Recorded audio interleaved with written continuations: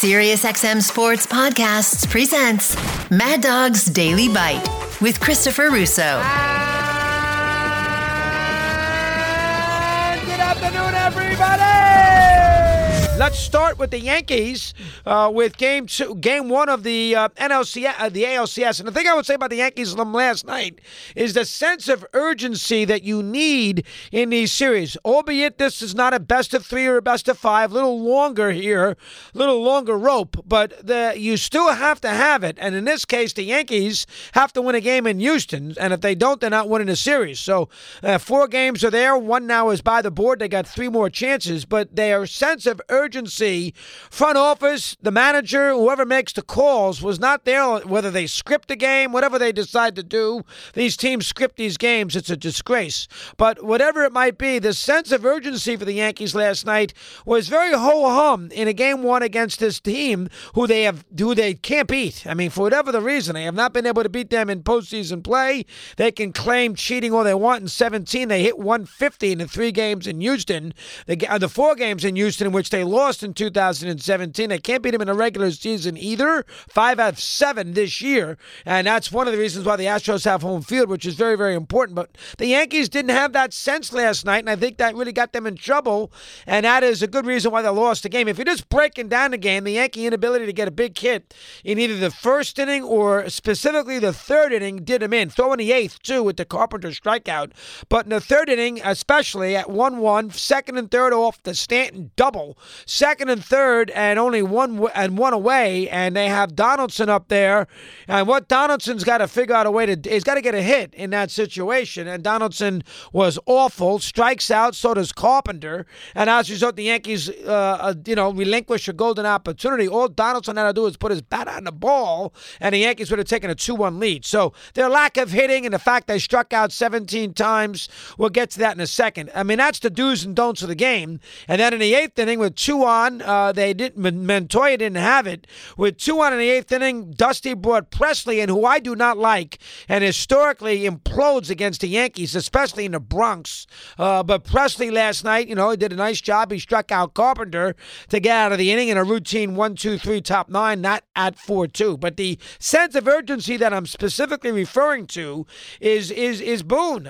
First off, I'm not taking Tyone out of the game. I mean, the idea that I got to take Tyone out of the game because Paney hit a ground double down the left field line with 1 out in the bottom of the 5th at 1-1. He's got a short bullpen to begin with. Everybody is on a very short leash because he used them the day before. So the Peraltas, the Loizagas, the Holmes, they're not going to be used a lot last night, and especially not going to be used for multiple innings.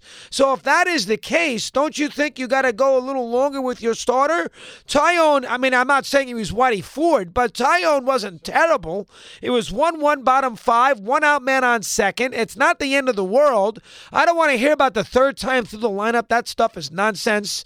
3rd time through the lineup, they're going to give you the data and all the nonsense. The fact that, teams hit 393, on 0-2 pitches against Tyone the 3rd time through the lineup. Then they hit, 180 against relievers in the same spot. And so presto, let's get him out of the game. And that's what the Yankees did. And I was surprised. I mean, Tyone to me, I have to let him pitch until at least the lead is relinquished. I mean, the game is no longer, you're not tied or in front. And they got him out of there.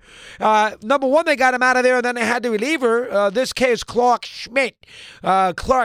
They had the reliever go out there and walk Alvarez intentionally as soon as he walked in the game. That should be a situation where the starting pitcher should do that because he is the reason. I mean, that should not be on the reliever. It should be the starting pitcher. And so they walk Alvarez, which also, by the way, is way too premature. Why put more guys on base? I don't understand that. Why would you go out there?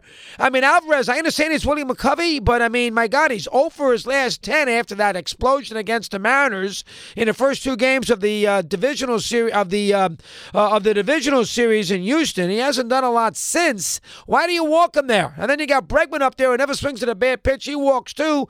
And all of a sudden, Schmidt's in some trouble. Gets out of it with the double play. And then at 1-1 bottom 6, for whatever the reason, Boone, he decided to throw Schmidt back out to the Wolves.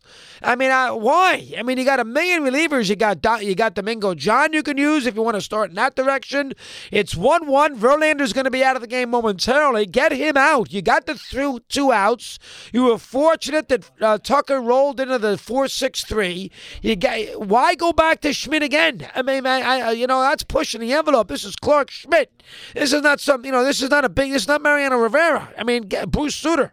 Get him out of the game. Be happy you got the 2 outs. Get out of this 5th inning and move on. He did his job. And then you throw him out there again in the bottom of the 6th. Gurriel, then McCormick hits the ball out the right center. And I don't care what the book says. Well, you know what? He's only given up 2 home runs to right-hand hitters and 125 at ABs this year. Well, you know what? This is the first time he's in the deep end of the pool. You know, what Clark Schmidt does against Kansas City in late August is not the same with what he does on the road in the ALCS at Minute Maid. You throw it out. Well, anyway, Schmidt stays, boom, boom, boom, boom, and next thing you know, it's 3-1 Houston. And then, just for good measure, I guess Boone thinks 3-1 is insurmountable, and just think for good measure, he thinks it's a, 11-0 game, and so he throws Montas in there, who we haven't seen in a month, and Montas gives up a home run to Pena that basically has traveled to Austin. I don't understand that. I mean, he crushed it. I mean, why would you do that? I mean, poorly handled by Boone. And I understand it's game 1, and you do have Cole and Cortez in the first 2 games back at Yankee Stadium. So I understand, it's not the end of the world. It's not a best of 3 and not a best of 5. But, I got 1-1. I got Verlander out of there.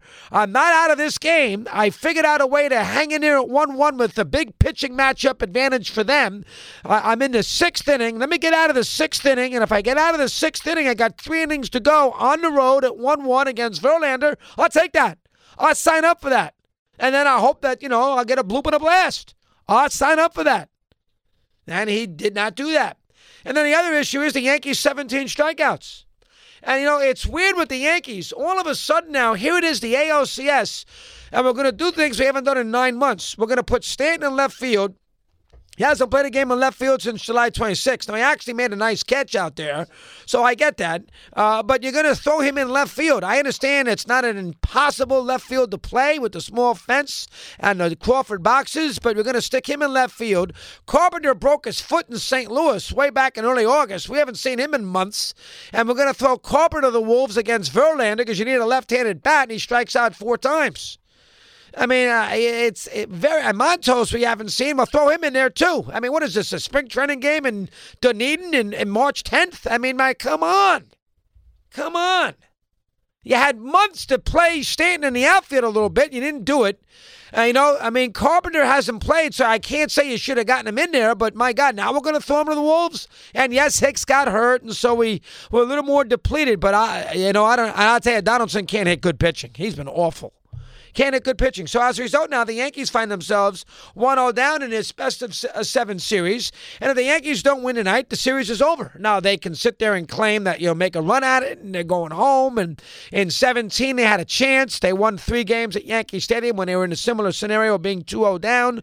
But you think the Yankees are going to win this chance? 84% of teams that take a 2-0 lead in the best of 7 end up winning. 84%. And in this age of data and computers and permutations and all those things, that's a high percentage. This is a must-get for the Yanks tonight. Have to have the game. Have to have it. See, if the Astros lose tonight, they very well still could win the series in 7 games. Maybe even 6. If the Yankees lose tonight, they can't win the series. Even if they gave you 2 games in their ballpark and come back to Houston 3-2 down, Verlander in a 6th game against Tyone, the Yankees aren't going to win that game. And then in Game 7, they're going to have to go Cole on short rest. And the Yankees are in a tough spot right now. They're in a tough spot regardless of losing last night. Yankees are in a very tricky situation right now.